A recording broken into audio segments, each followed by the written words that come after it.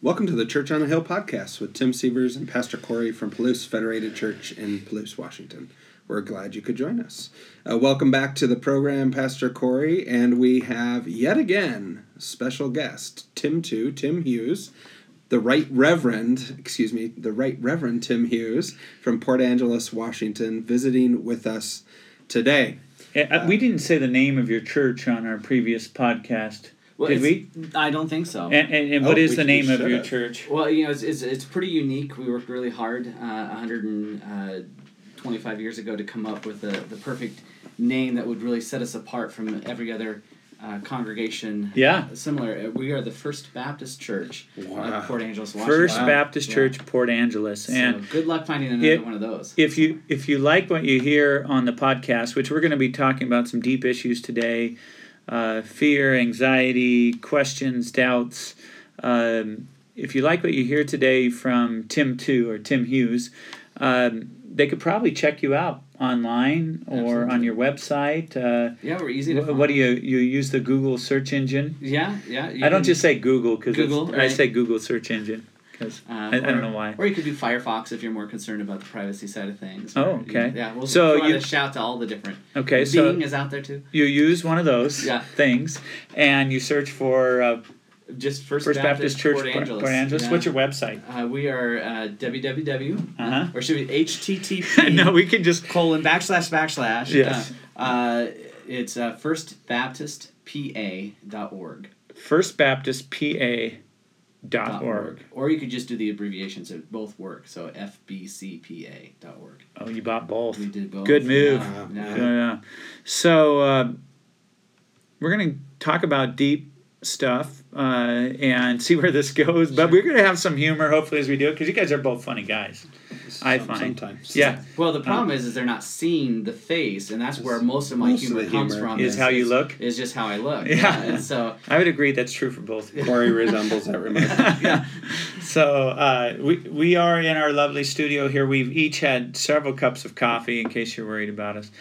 Ironically, Tim Sievers' cup says Tim's on his cup. And if you've seen Tim's cup, it's TIMS without an apostrophe. Right. It's weird. It is a weird cup.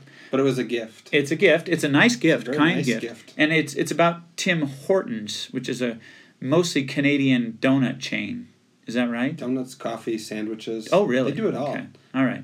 And the Timbits, which are the Timbits. miniature donuts. They're the donut holes. They're Bits delicious. of Tim. Yeah, bits of Tim. Oh, I'm Timbits. never going to eat that. Well, perhaps they're perhaps good. the Canadians have different grammatical rules. I don't think... do. Do they? Maybe they do. They call a Z a Z, so who That's knows what true. they do with Wow, apostrophes. that's wild. So they do not have an apostrophe on Tim's cup, but when there are two Tims... As there are right now. Yeah. That cup is accurate. Tims There are in the room. Tims. That's Okay, right. so that was not worth the time. But we're talking about fear, anxiety, questions, doubts, and just I think it's important for us to be able to express as Christians. We're all Christian leaders.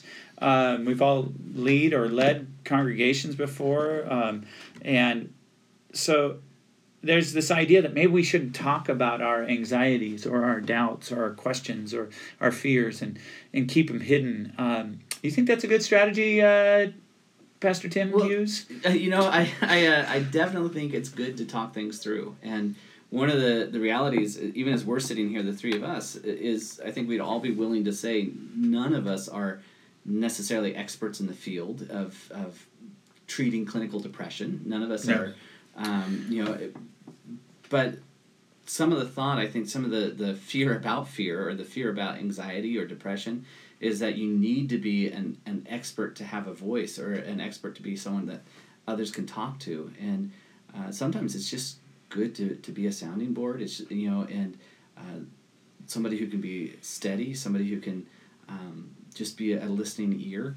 And so, to anybody out there who maybe isn't suffering from depression or doesn't have an anxiety issue in the moment, if you have people in your life who do, it's okay to not know all the answers. Right. It's okay to not be, none of us in this room are going to be experts in treating clinical depression, nor would we necessarily try to present ourselves in that way.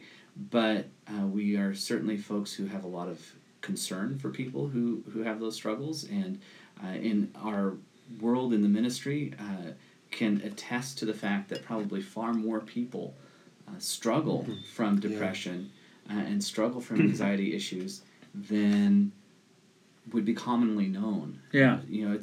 My wife and I, we struggled with fertility issues, and I'm not going to put this in the same camp, but only to make this comparison is that we really felt isolated and alone with that in terms of having to field all those questions of especially in a pastor position that was really in a church that really wanted children at that time. We just didn't have any kids in the church, and so you come in as a young pastor with a young bride, and all the questions of so when that family going to get started, and so when we finally chose to let's let the church know that actually we're not trying to hold out on you.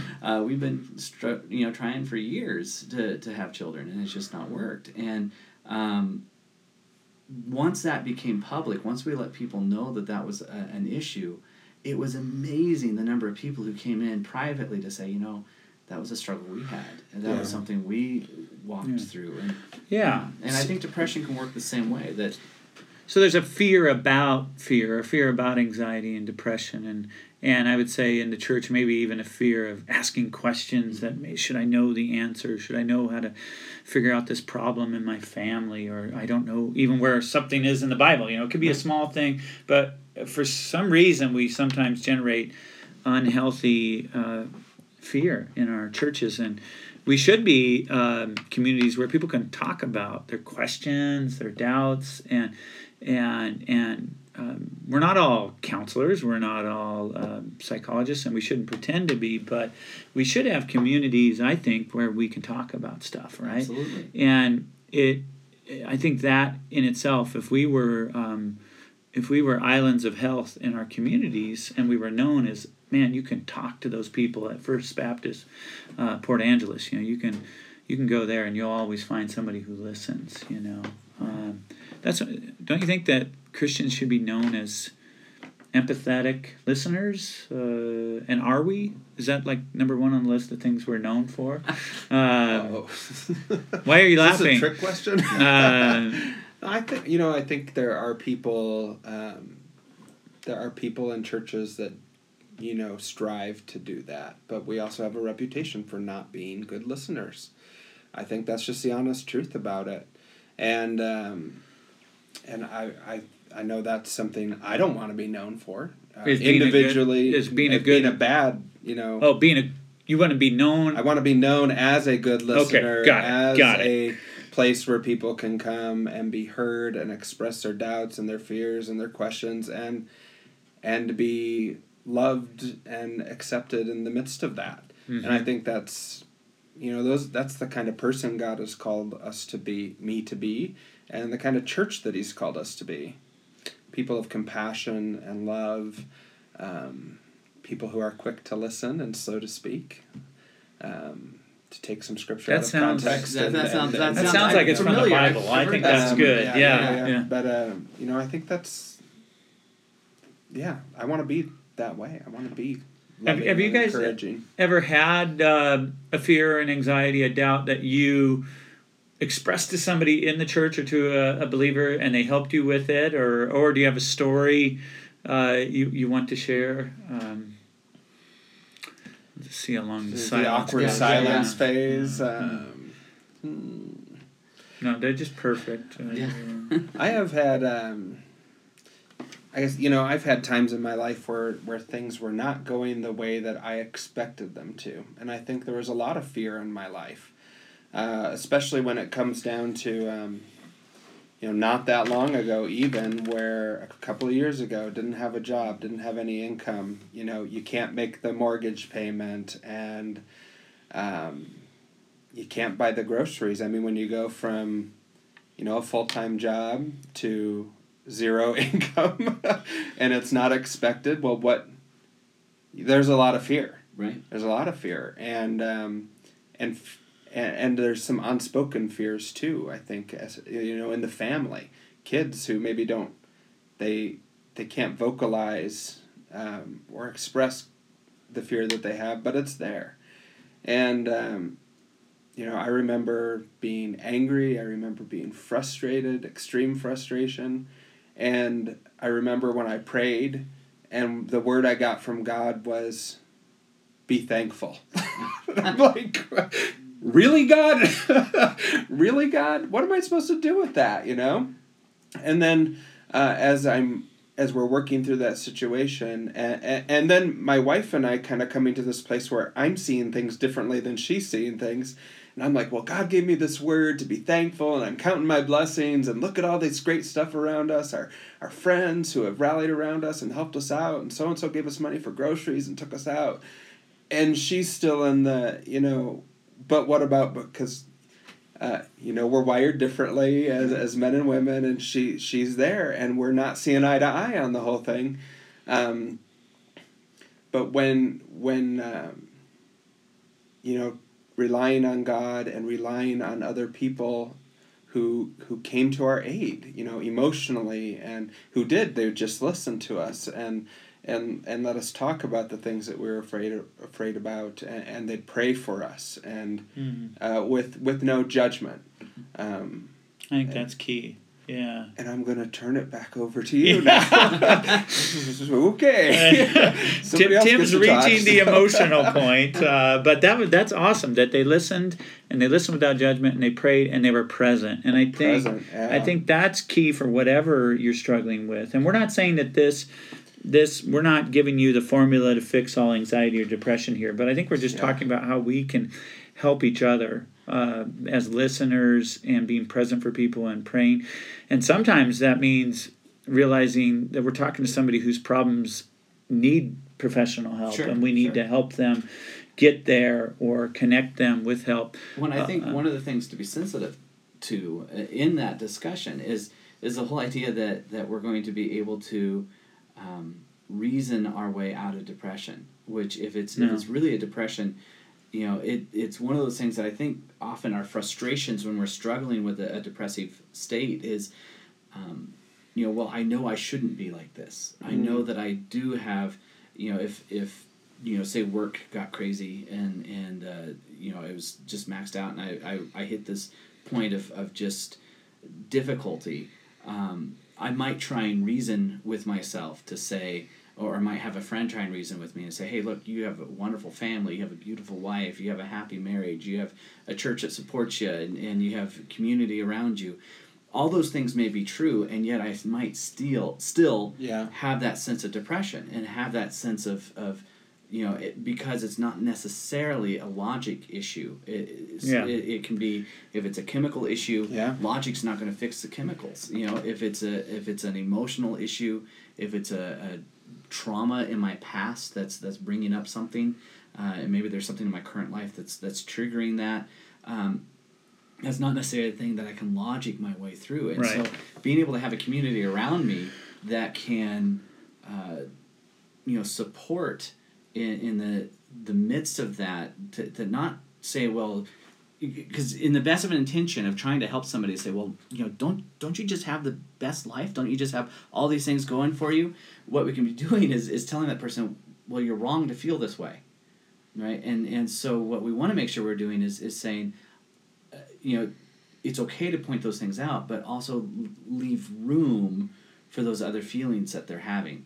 The joke that we read, we were kind of talking about the subject ahead of this meeting time, and trying to look on how to bring some sense of humor or some sense of joviality to a serious topic. And there's a joke that asked the question, the question is, why is Aaron so depressed?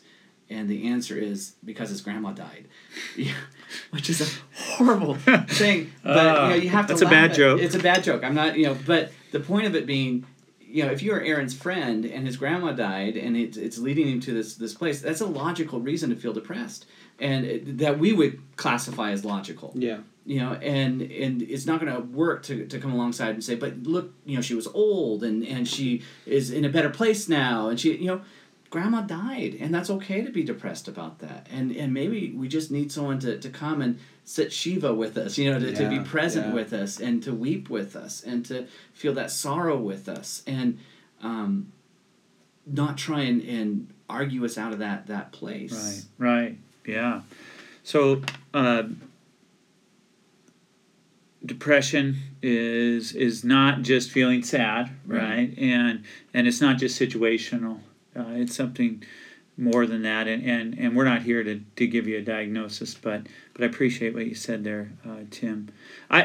I'll give something that's way less dramatic than what Tim Sievers or Tim 1 shared. But some of our anxieties can just be because of something new. And I want to share an anxiety that I still remember vividly of going back to church as a freshman in college. Once I had made my commitment to Christ and I was really a true believer, going to church was scary for me. And I mean, I had gut level reactions. I'd go into buildings, get scared, and hightail it out of there. Just fear. I feared not having the answers. And I mean, I think before because maybe I was just faking it or whatever. And I don't think it was because I was so reverent and holy. I did know at a deeper level that God was real, but I didn't know how to be around those people, or I just had anxiety about worshiping. And the real simple solution for me was a friend. Now this is, again, I'm not describing something clinical. I'm just saying something that I was anxious but it was just a friend. Her name was Connie Chung, or her name is Connie Chung. And Connie was a convicted Christian young lady, and she just went with me to things and prayed for me. And I got less anxious about those situations over time. That's great. And comfortable in my own skin, And so sometimes we just need to be that other person, We need to be Connie Chung for other people. Right. It's not the CBS News Connie Chung, in case you're wondering.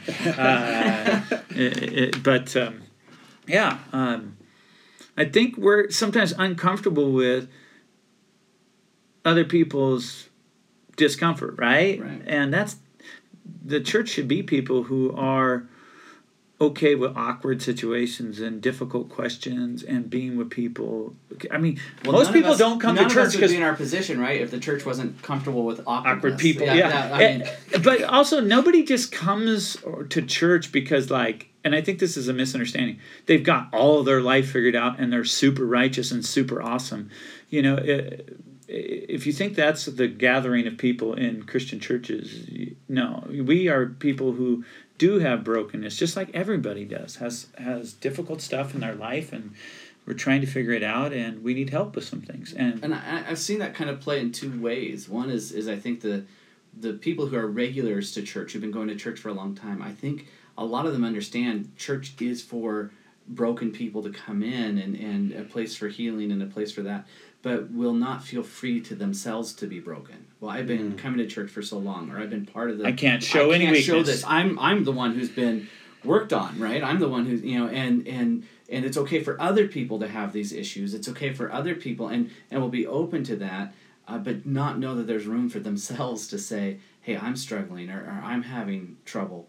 And then on the flip side, you have, the second category of people who haven't come to church and really do have the sense that church is just for those who do have it all together and don't realize how broken really so many of us are, and how much, and not broken in the sense that there's something wrong with a person who has these struggles, but broken in the sense that we all have places where we need some healing. Mm-hmm. And so, I remember speaking to one gentleman who proudly proclaimed he was a former Marine, he had been a Marine, and I invited him to church, and his honest statement was, if I walked in that building, lightning would strike me. Oh, yeah. And there's that idea that I can't fit in with that crowd. And I tried to assure him that if lightning hadn't struck me yet, he was going to be fine.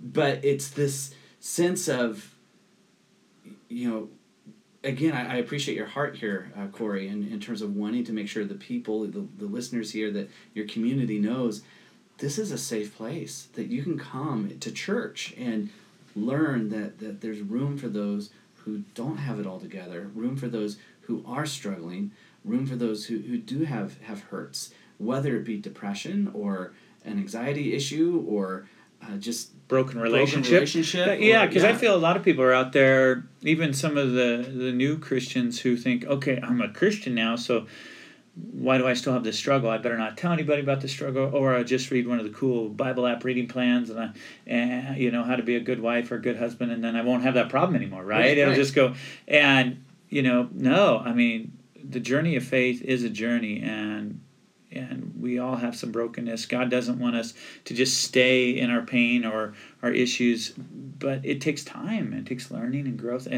but we have to bring those things to the light. So, well, this is kind of the time we've given for this topic. We could go deeper. We do have some further resources at our church. I'm sure you do too. If you're listening to this in Port Angeles, which if you are, post a comment so we know.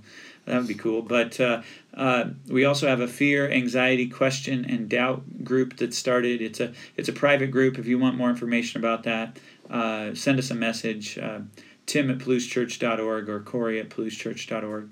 But we want to be a people that are there for each other.